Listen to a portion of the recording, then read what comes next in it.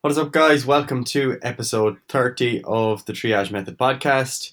We're just back from the beautiful city of Zurich in Switzerland after a romantic weekend away. Did you enjoy yourself, Paddy?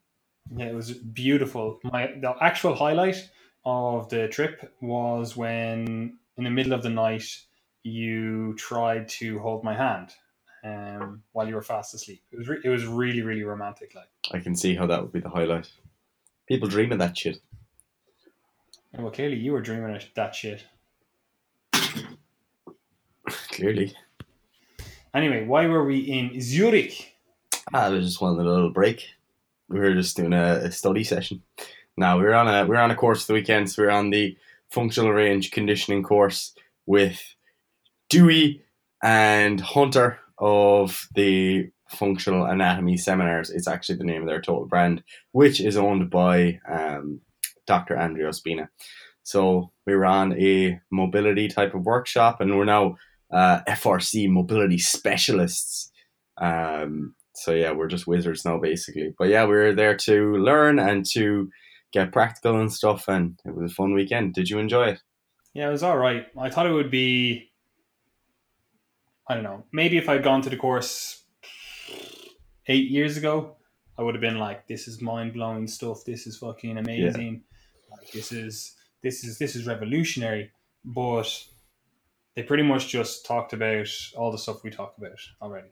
Yeah, and like, to be fair, I think you kind of, I guess, should expect that at this point, but I don't think we did. I suppose it's because you hear such good reviews from things that you expect that it's going to be like completely game changing, but it just depends on what you've been exposed to previously. Like, I suppose a lot of the stuff is things you guys will have heard us talk about.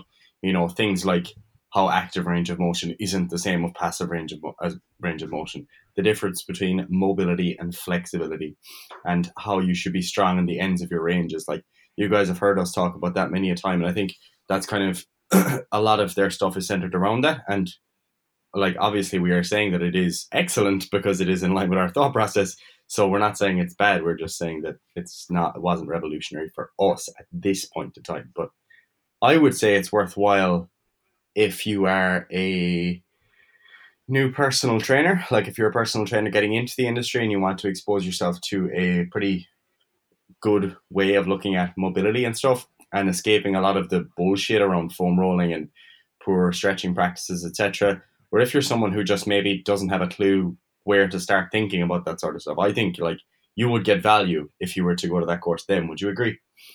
Yeah, I'd agree. Although I think it is somewhat missing a step, and I think that step is filled with one of their other courses, which is probably should be a requisite for doing the functional range conditioning course that we did, and that is their functional assessment course. I think it's called, Yeah, functional range um, assessment. because like that was essentially a system, like their system of increasing and expanding, well, basically strengthening the end range. So that was their system. However, the majority of people don't fall down in understanding how to get people strong. The majority of people fall down in their understanding of biomechanics, their understanding of anatomy, and that's why some systems appear to be almost magical. So obviously we haven't done their Mm-hmm. functional assessment, so one would presume that that is kind of what it goes into. If you've heard us talk about before, like the framework that I always use is that kind of identify, isolate, integrate, and then improvise. And the vast majority of people fall down on the identification part of that, and this course was more so the isolation part of that continuum. They essentially, what they are is hyper specialists in that end range, which is exactly what they market themselves as. They market themselves as whatever you want to call it, even though they did make a delineation between it, the flexibility, mobility coaches. Like that's what they are seen to be, So it makes sense that they are hyper specialists in this end range of motion, because where do you feel tight? It's when you get to the end range of motion that you have available to you, or if there is this deficit between your active range and passive range that is not necessarily we'll call it a contraction issue. It's a strength issue. So I suppose you would call it a contraction issue, you know? So that's what they're essentially doing. They're essentially getting you stronger in these end ranges of motion, which will enable you to be more flexible and more mobile. And again, they do delineate between it, which is always a good delineation to make. Like flexibility is that kind of passive range, and then that mobility is that kind of active range. So, you know, some people will have the flexibility to get into a splits, but they won't have the mobility to get into the splits. Like they can physically get down, I could push them into the splits, but they don't have the strength to get themselves into the splits or be comfortable in the splits. You know, they're not strong in that position. So that would, you know, indicate that deficit between that active range and that passive range. And you've heard us talk about it before with different things, especially more so related to resistance training stuff, because obviously that is more so our realm. But essentially the course was just an added tool to the toolbox. In my opinion, it wasn't anything revolutionary, but having said that, that is working on the framework that we already talk about, you know, the biomechanics, the anatomy stuff, and the fact that I've already done a lot of end range conditioning myself, because I wanted to have the splits. I wanted to have a forward splits. I wanted to have a box splits. And to do that, you have to get both flexible and mobile. So I've already played around with tools, and their tool of choice is essentially some isometric strengthening, some what they call like eccentric neural grooving, which is actually something that I really like. Like they didn't make that up, but that's what they branded. Well, they didn't make isometrics up either, but their eccentric neural grooving, that's something that I actually really like in terms of getting people strong. And like we've even talked about it on this podcast, like personal trainers do it all the time, even though they may not call it that. Like we talked about, or I talked about in one of those triage discussions about chin-ups, and, you know, like doing 10-second eccentrics. And essentially that's all it is, you know, getting strong in that eccentric range of motion. All they're doing is biasing where you get strong towards that end range of motion, you know? And then they do some sort of, even though it kind of confused me, because they said at the start of the course, they kind of like bagged on PNF a little bit, saying like, oh, it's kind of not useless, but, you know, it's just a trick. And then the stuff they were doing was basically PNF. What are your thoughts on that, Gary? What, the PNF thing or the rest of it? Yeah, the PNF thing. Like realistically, a lot of stretching stuff, a lot of end range stuff, it's literally just an issue of branding and semantics. Like you can say something that is not PNF, you can say something isn't PNF, and then watch some people put into practice like their form of PNF and it'll look the same. Some people it'll be different. Like a lot of the differences that you will see in relation to certain practices that people use to increase ranges of motion, at least acutely, will be like the time application. Like that people will literally brand something based purely on the time that they hold something for. Like for example, like if you look at PNF, right, that's proprioceptive neuromuscular facilitation. And if you look at that, there's also different types of stretching that I've seen on, or stretching or isometric style stuff on two other courses I've been on and this course. And they're all kind of branded in a slightly different way, but they're all like very similar. Like acutely, it is some degree of a quote unquote nervous system trick in that you are manipulating the nervous system in some sort of way acutely to reduce its kind of, I guess, protection of that range of motion, like acutely. And then long term, like any sort of range of motion improvement is going to come from either an increase in strength or an increase in your nervous system's ability to allow you that range of motion. So like, I just think we need to stop focusing on just putting names on things and just saying things, like saying it as it is. Like what are you trying to achieve and what are you actually doing to achieve that? Like overall, I just don't like methods. Like we've said it before, we don't even like sometimes the idea of exercises having names is a bit of a misnomer, because, you know, like you were talking about the chin up article a minute ago, like in that article, you were talking about how like you have to have certain prerequisites to be able to perform a certain type of chin up. And you guys will have heard that on the podcast many a time, where we've talked about certain things you are required to have to perform a certain exercise. And all of that is a means of us coming back to principle based thinking, removing the actual methods, and then building the methods based on that triage process. Hence the name of our business, Triage Method. Triage comes before the method always. So it's just the exact same with that sort of stretching semantics. Like, you go to these courses sometimes and they all kind of bash on other modes that are actually very similar, where the only difference might be, oh, we hold it for 30 seconds, whereas they hold it for 10 seconds, and therefore they're stupid. And I think it can kind of confuse people, because if you don't have the prerequisite understanding of maybe, all right, what actually allows someone an increase in mobility? Like, how does this whole nervous system thing, how does that work with the muscular system to let all this happen? If you don't have that knowledge, you fall into the trap of getting tied to methods where you go to, let's say, FRC, and you see their copyrighted terminology for a certain thing, and you're like, all right, I'm going to do that. And then you go on the next course, and then the next course bashes FRC, and then you're not realizing that it's all kind of very similar, which is why I guess it wasn't revolutionary for us, because we have to some degree put in the groundwork to understand these things from a principle level. So overall, like, I guess I have to go on a bit of a tangent. FRC was a great course, but a lot of courses are great. But I feel what's more important is that people start to think about principles and, to some degree, mechanisms, because I don't think you need to understand the mechanisms of everything. But if you understand the mechanisms as to how someone improves their range of motion, you actually don't fall into as many of the traps. You know, whether you go and sign up with functional patterns, or you sign up with gymnastic bodies, or you sign up with FRC, or you go to all these different companies that are all of their own methods, you understand the principles. Yeah, and again, I think they do answer that somewhat in their functional assessment course. Well, yeah, obviously haven't done it, so we can't really comment on that. But I think from what I've heard online, they do go a bit more in depth into the kind of biomechanics, the anatomy stuff. So you have a bit more of a layered understanding of, well, we'll call it the science behind it.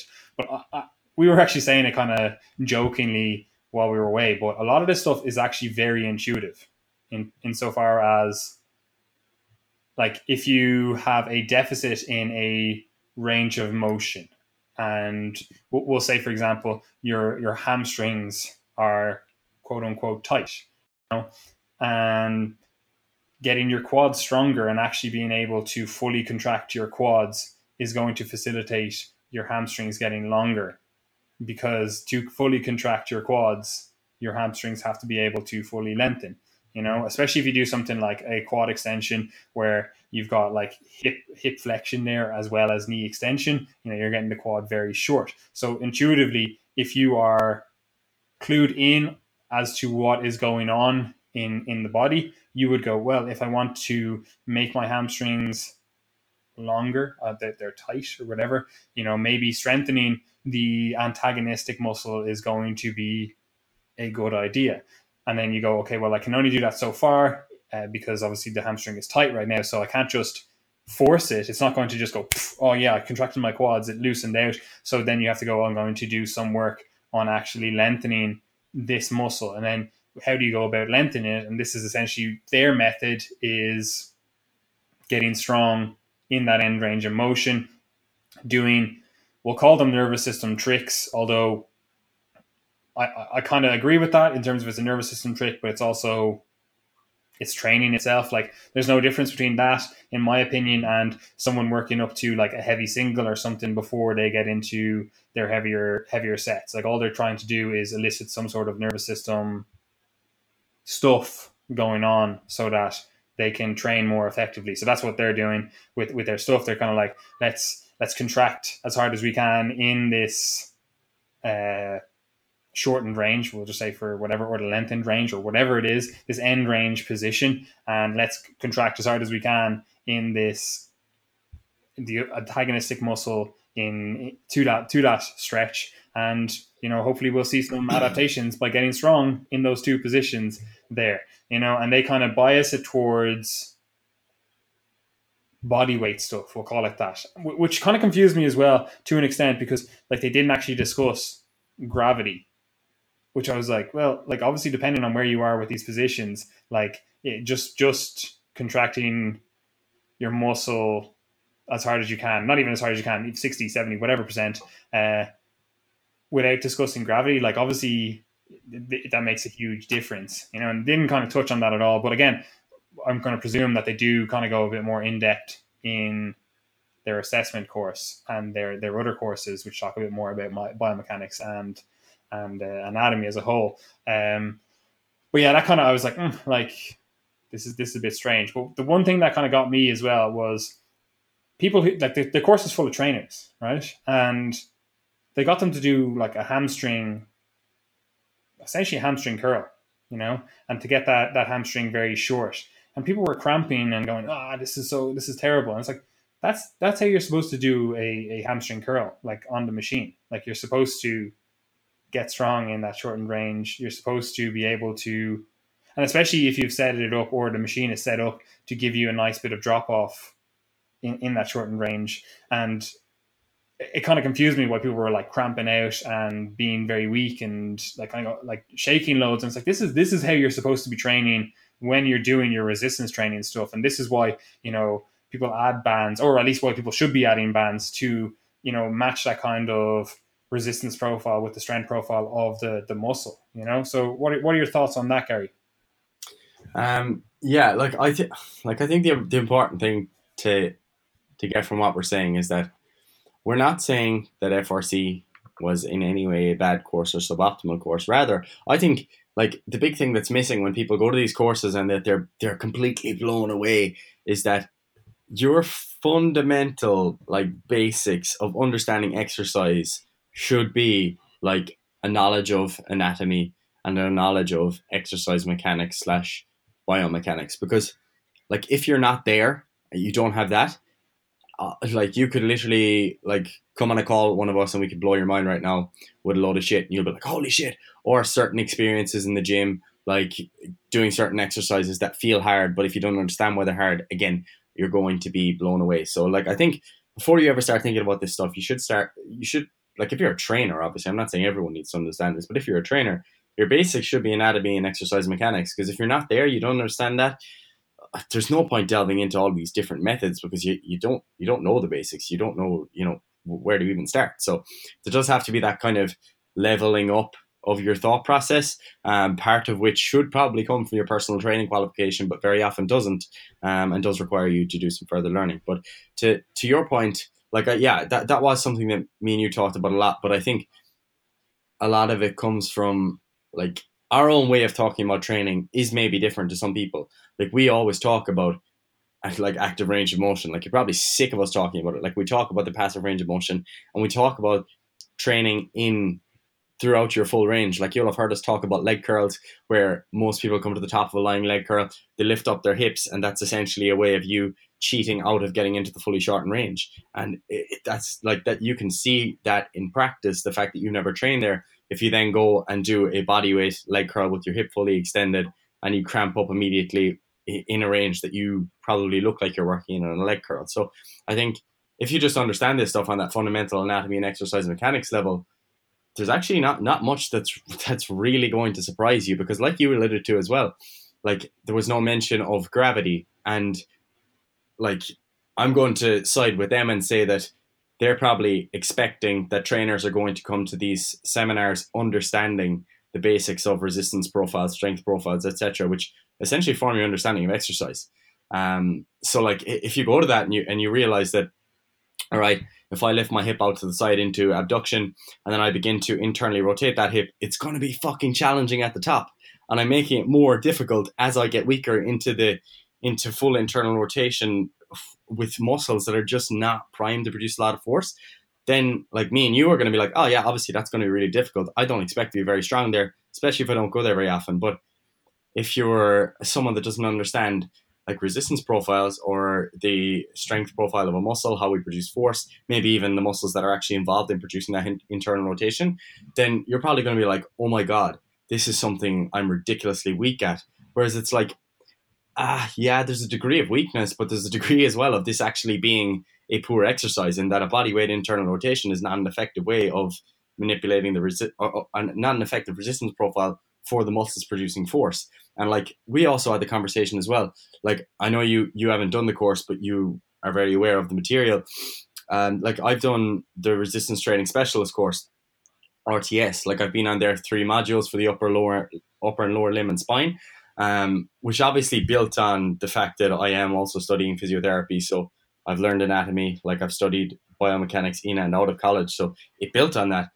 Like if you go to those if you understand all that stuff and you go to RTS, like what RTS does is essentially teach personal trainers how to understand exercise mechanics. And like we built exercises on RTS for hip internal rotation, but we did so using cables. Like we use resistance just like you would for any other muscle group.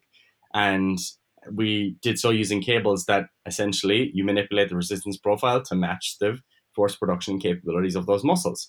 And like the thing I really like about RTS and why I would always recommend that someone would do RTS before something like FRC, which I think is more method based, is that like Michael, who teaches it in London, he teaches you the principles, and then essentially the goal of the exercise, like designing exercise thereafter, is let's build exercises based on principles and let's just explore this stuff.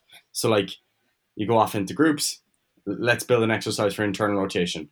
You know the principles, now build the exercise, rather than just it being a body weight based thing, which in Michael Gouland's eyes would be a pretty shit exercise. So yeah, like that's my overall thought process. Like understand the principles as opposed to just the methods, and you won't have your mind blown and need to spend quite as much money on going to courses that sell you different methods. Even though I'm still saying FRC is probably worth doing if you have the prerequisite knowledge of anatomy and exercise mechanics.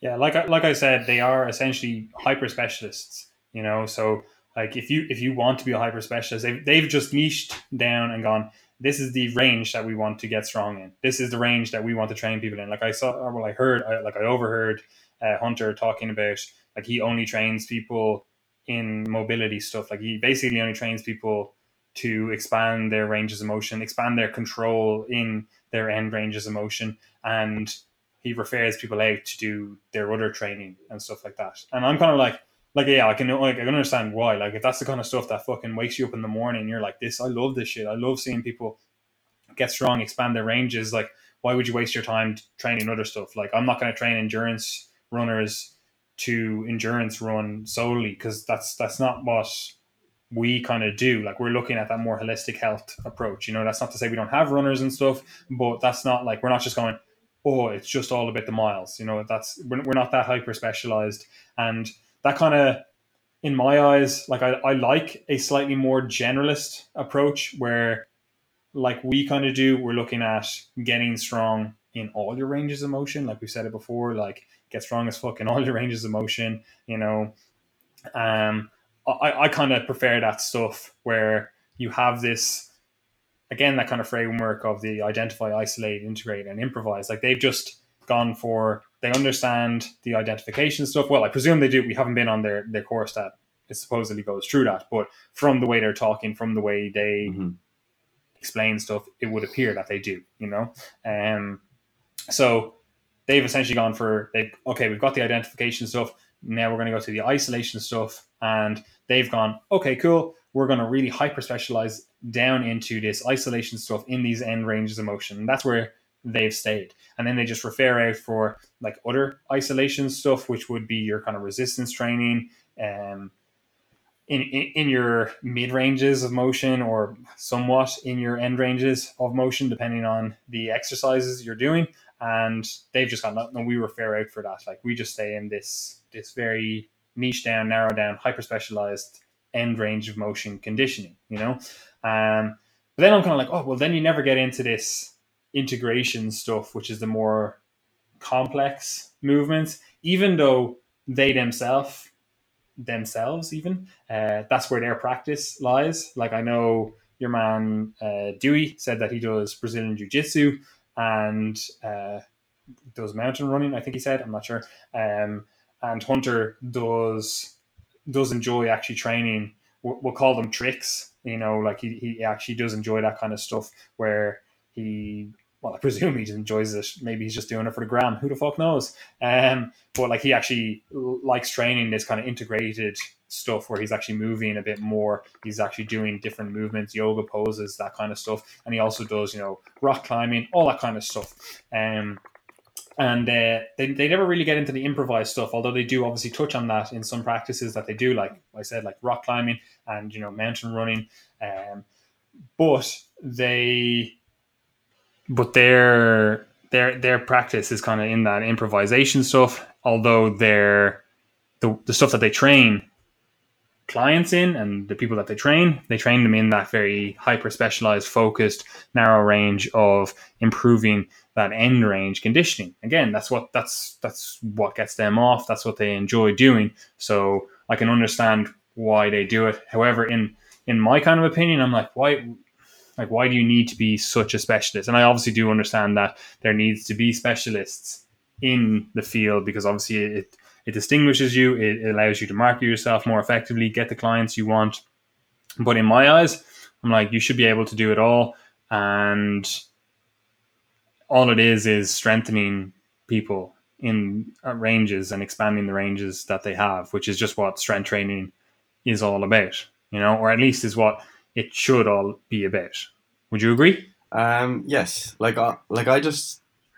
Personally, I just think that strength training, resistance training is like, it is what it is. Like a lot of the stuff that we do, like a leg extension, for example, like that strengthens your quadriceps, your knee extensors in their fully shortened range. Like, you can spend all the time in the world trying to look for another inch, maybe that you can shorten those quadriceps in or hip flexion, for example, so you can get your leg that little bit higher as you flex your quadriceps into the shortened range. Like, you can fight for that, you can train for that.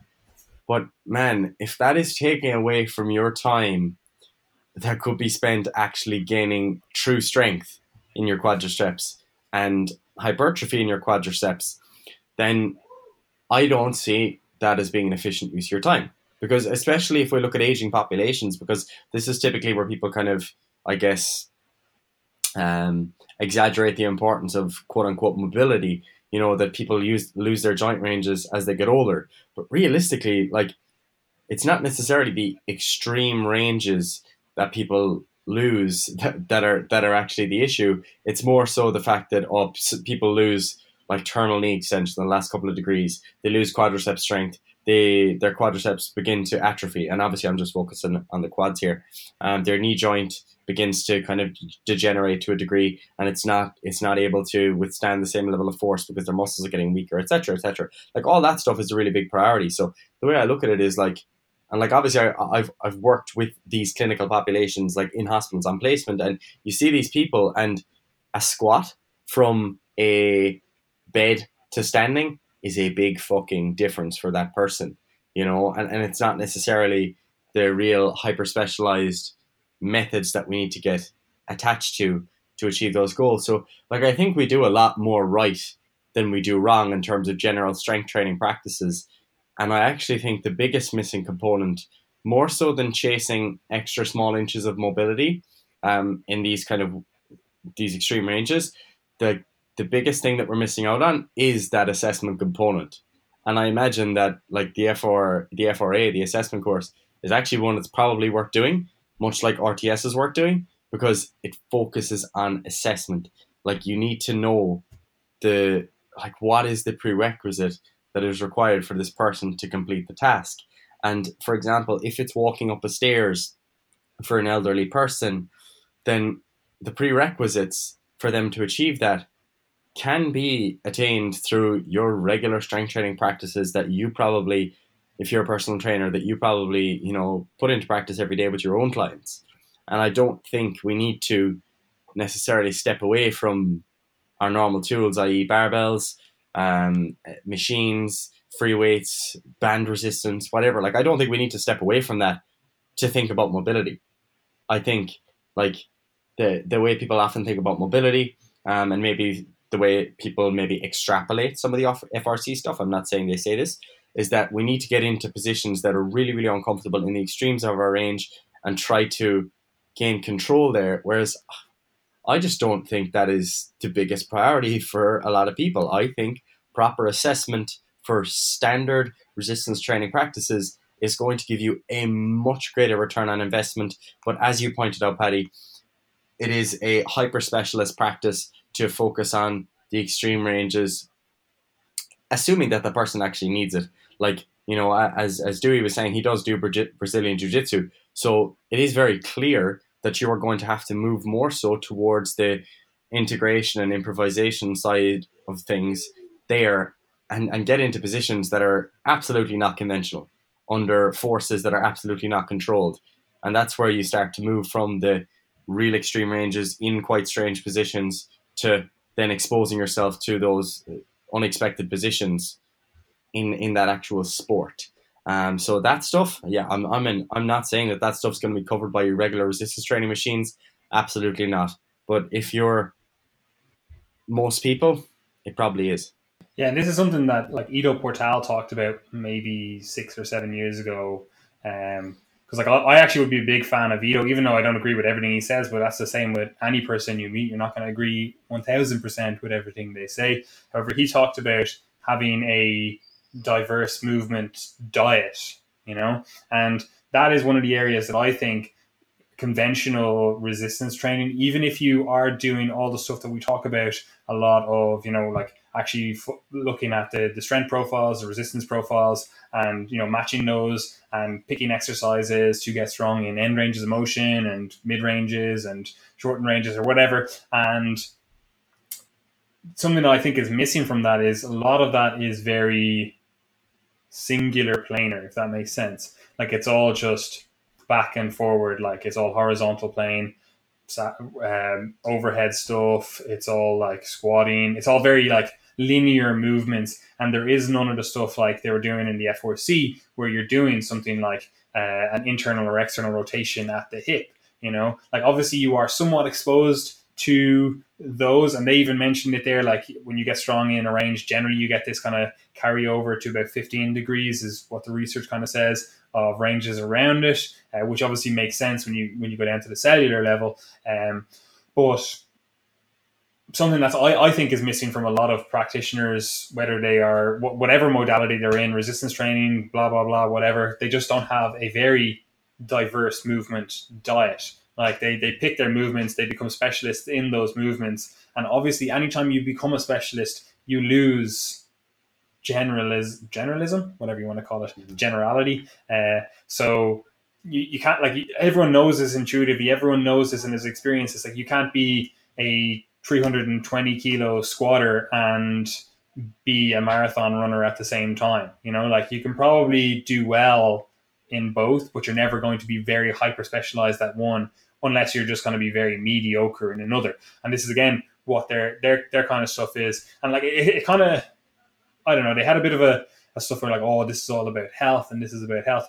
Man, like people are living to the longest ever, arguably, in human evolution. And they're saying at the same time, they're like, oh, 90% of the population has shit hips or fucked and all this kind of stuff. And I'm like, well, clearly it's not about health. They also seem to hate Americans, which really kind of annoyed me. Like they were like, oh, the Americans, you Europeans are great. And I was looking around and I was like, you're in a room full of resistance like trainers. Like obviously they're going to be great, but like you're just bagging on Americans because you have this perceived like, oh, American obesity, they're all shit. None of them care about their health. I'm like, that's literally comparable to Ireland. Like, yep. we have similar obesity rates, so it's a null question. But yeah, they kept bagging on Americans, and I was like, no, I don't think you've experienced the rest of the world if that's what you think. Like Europeans are like maybe in Switzerland it is a bit different because they have so much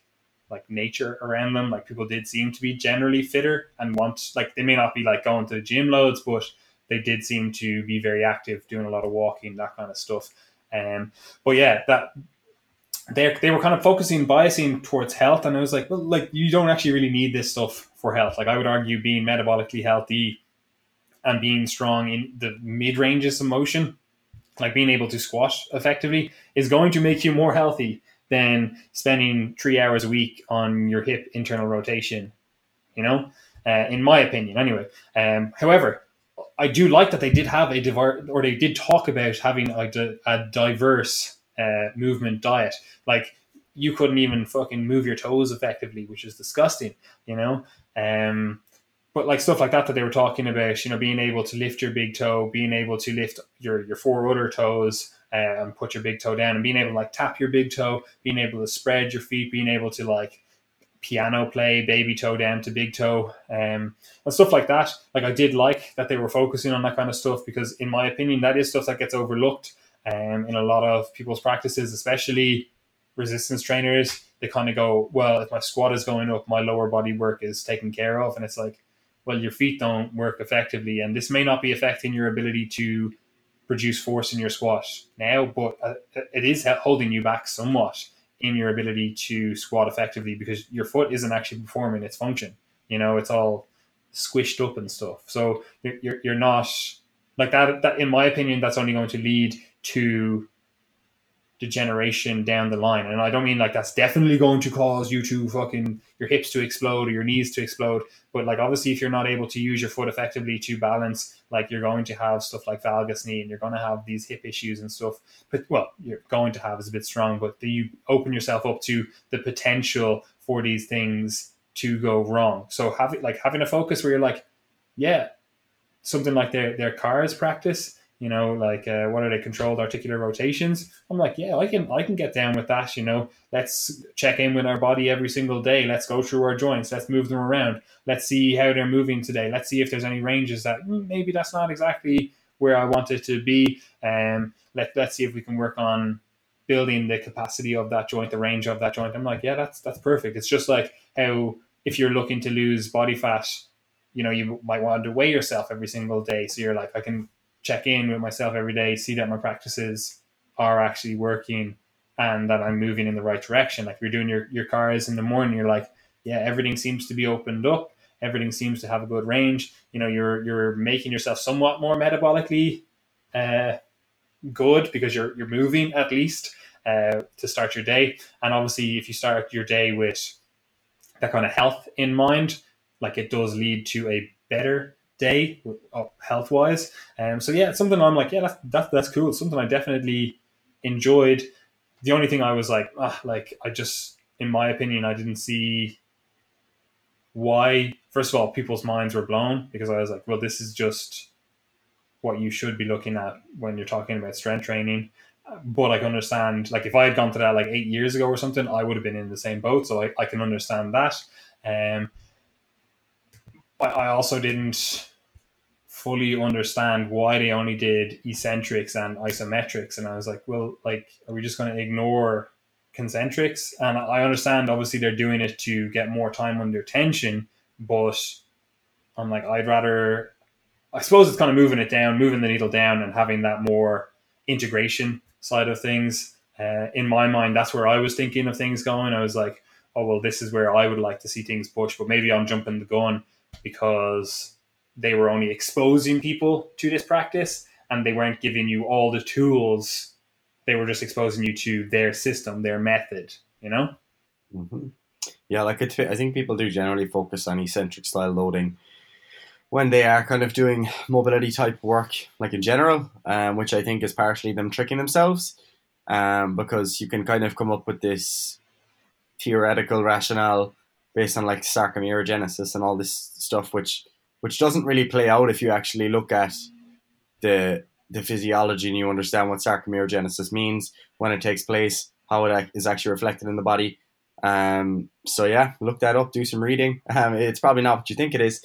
But like, another reason that I think a lot of people focus more so on eccentric type loading when they're doing mobility type work is because you're always on an eccentric going to get far further into a certain range of motion, because it is essentially a stretch, and the point at which you can tell the difference between, am I in my active range of motion, where am I in my passive range of motion, is this fully passive, is very difficult to kind of decipher when you're doing an eccentric, especially because you're always going to have sufficient force to then get out of that at the end, because of stretch reflex to a degree, but also due to the connective tissue. And along with that, like if you think about the concentric side of things, it's kind of harder to flatter yourself because you have to first stretch to get to the same end range position because you're not tricking yourself like you would be for an eccentric, where you've got your body weight that is essentially pushing you into excessive range. So that's why I think a lot of people do get caught up with that stuff when it does come to mobility type training. And I can understand why people do it, but like realistically, this conversation, this stuff I'm talking about, it's the fucking minutia that you don't even need to be thinking about. Like, if you're worried about whether your end range strengthening should be primarily concentric or primarily eccentric or what proportion of each, like you don't even need to be worrying about mobility anymore. But yeah, like using the end range of your concentric is absolutely useful. But the reason that people find that difficult sometimes is because you first have to get to the end of your range, which requires an extensive eccentric, which generally involves you getting into your passive range of motion, from which you just kind of bounce out of then. So yeah, that's that. That they're just nuances. Like overall, I think the FRC is it's a great framework. It is a great course. It's something I would be recommending to people, but understand anatomy and understand exercise mechanics first, because if you don't, you're going to fall victim to getting attached to those types of methods just like you would to any other type of method. Just like when people say that the squat, the bench, and the deadlift are the strength building exercises, again, they're just tools. And if you don't understand how muscles work, you don't understand anatomy, you don't understand how we adapt to strength training, then again, you're just going to get tied to the tools, just like you get tied to the diets. We talk about this stuff all the time. So understand your shit and you'll be free. Yeah, like I agree with you, and it is definitely a course that if someone was like, "Oh, I want to understand more about getting stronger in my end ranges of motion," and yeah, I'd be wholeheartedly pushing people towards that. But like you said, I would obviously like people to have a fundamental understanding of the biomechanics anatomy before they actually get their teeth into this, because I think it kind of misses a few steps. But I don't know if they cover that in their functional range assessment. I would presume they do. But yeah, in my opinion, and even though I haven't done the courses, I actually think doing Michael Golding's style of RTS, um, I actually think you'd learn a lot more and not have a need to do FRC then. Would you agree? Or would you? Yeah, like I would agree. Like we're as always, like we like to keep things in context. I'm a kind of a I'm a kind of a big picture thinker when it comes to like if I look at the yeah. So like when I look across the spectrum of my clients and I look at all right, what are their needs right now?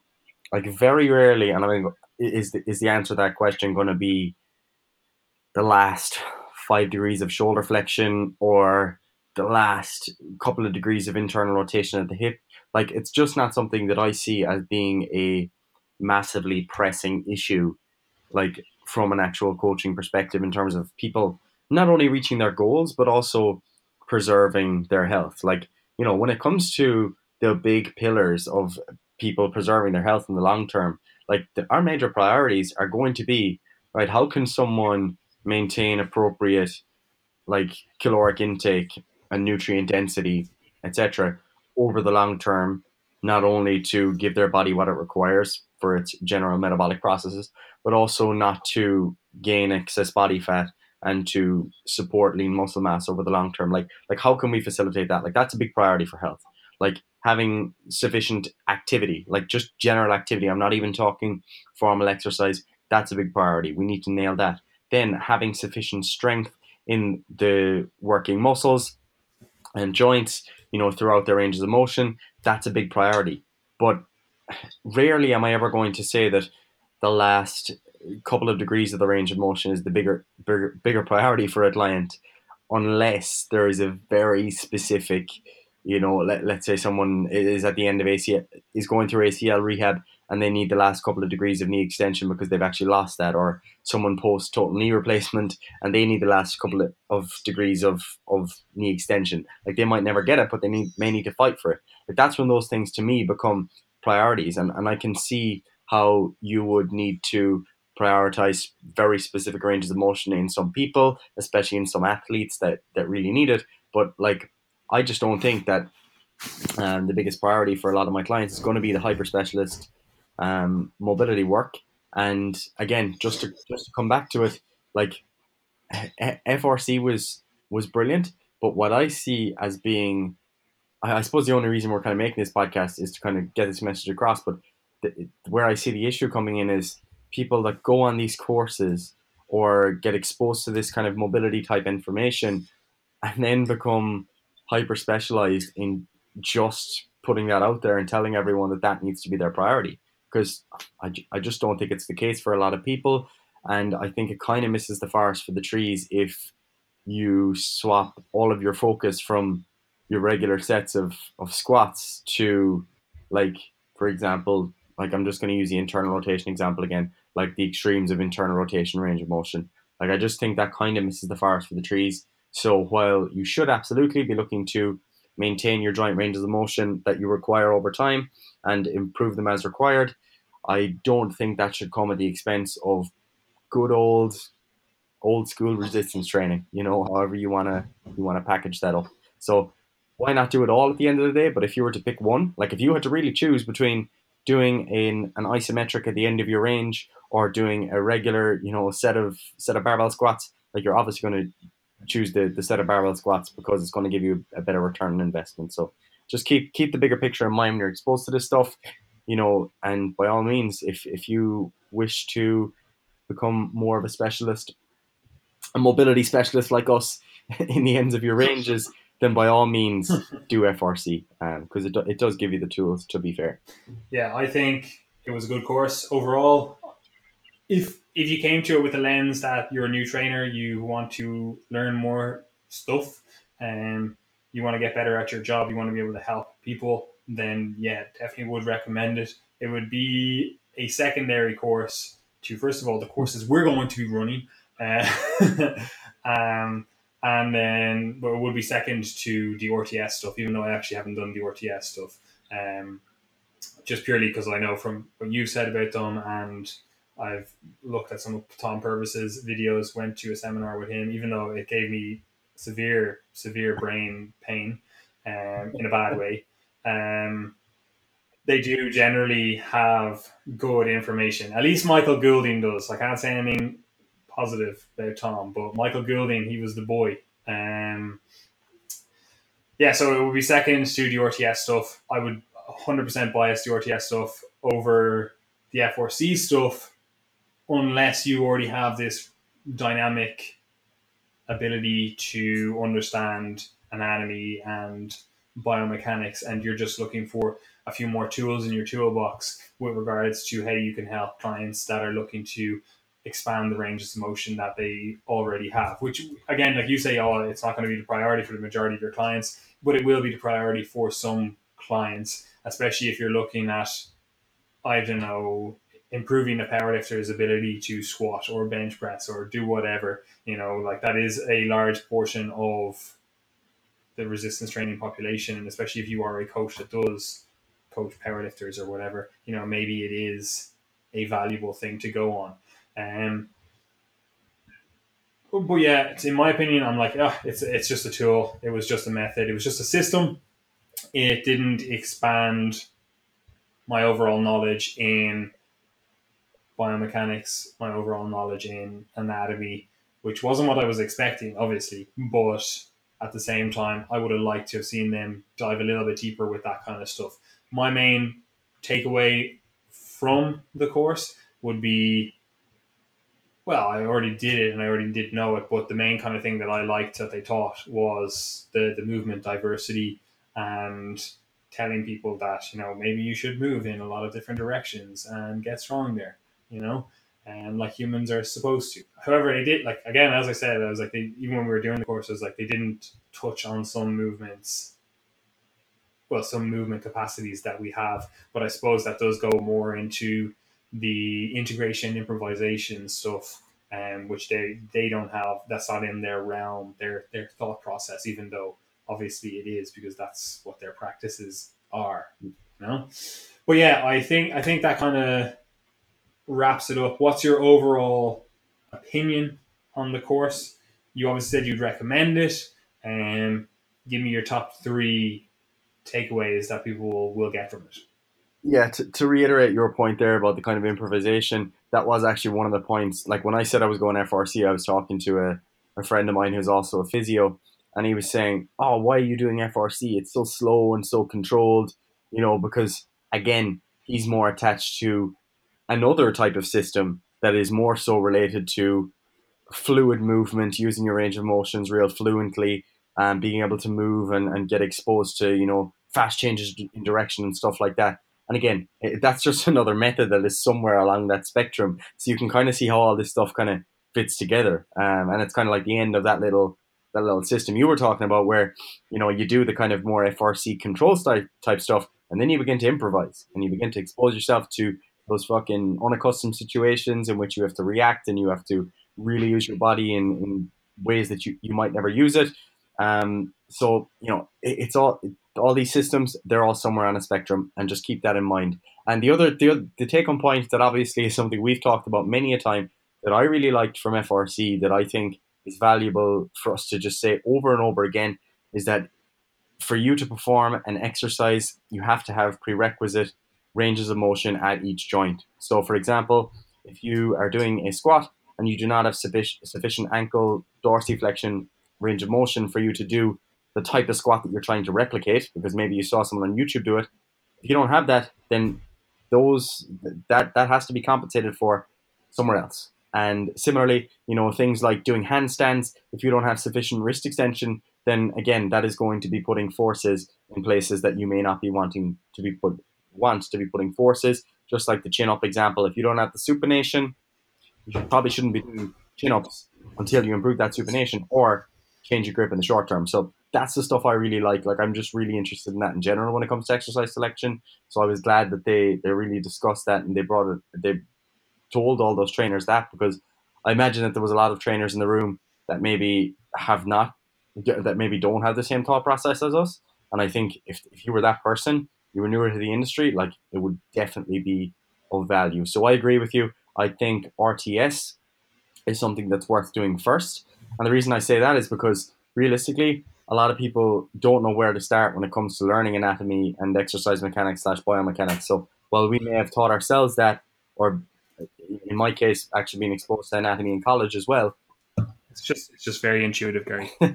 it gives you that sort of that place where you can actually go and learn in a nice kind of neat way with Mr. Goulden. So yeah, RTS first.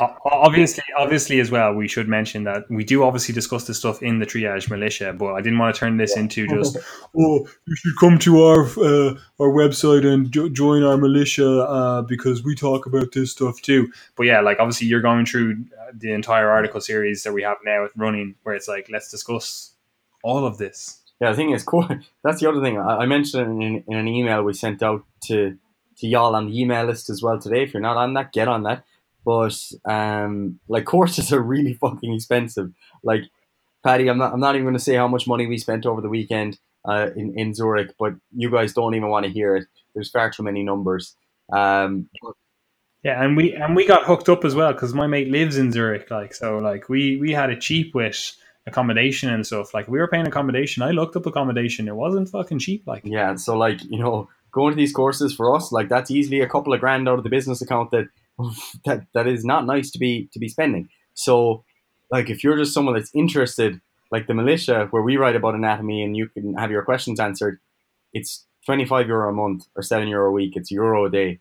Like it's nothing. Like, and we paid a couple of grand for one weekend. So you can kind of see why maybe subscribing to something like the militia might be helpful, or spending time teaching yourself online if you don't, maybe you don't like us, like you're listening to this because you don't like us and you're like laughing at us. That's cool too. You can go learn somewhere else. But I would definitely invest time self-educating before dropping hundreds of thousands of euros, which these courses do absolutely cost. Because again, RTS, like I spent thousands going to the RTS courses as well, so it doesn't come cheap. but yeah, so overall, we're recommending F4C. It was good. We enjoyed it. We got not much from it, but it did confirm our thought processes, which is always nice to have yourself validated. Um, in my opinion, yeah, I think RTS first. I think joining the militia is obviously your number one spot, or at least a great place to launch you into all this stuff. And then, yeah, if you want to bias more of end range strengthening, like the F4C have some nice tricks for that. They have some nice tools to add to your toolbox. But yeah, for you as an individual, you obviously have to do that kind of cost benefit analysis where if you just get qualified in this, what's it actually going to give you? If you don't understand this biomechanics, this anatomy stuff, like it's not actually going to give you a huge amount, even though you'll obviously get a cert at the end of the day and can call yourself a functional range conditioning mobility specialist. It's not actually going to give you a huge amount. Obviously, it gives you somewhat of a touch on the thought process, but in my opinion, if you understand the anatomy and biomechanics, it'll give you more of a thought process. Anyway, I am going to wrap it up here. If you do have any questions or anything you would like more information on, you obviously know where to contact us. But yeah, I'm going to wrap it up here. Peace out, guys.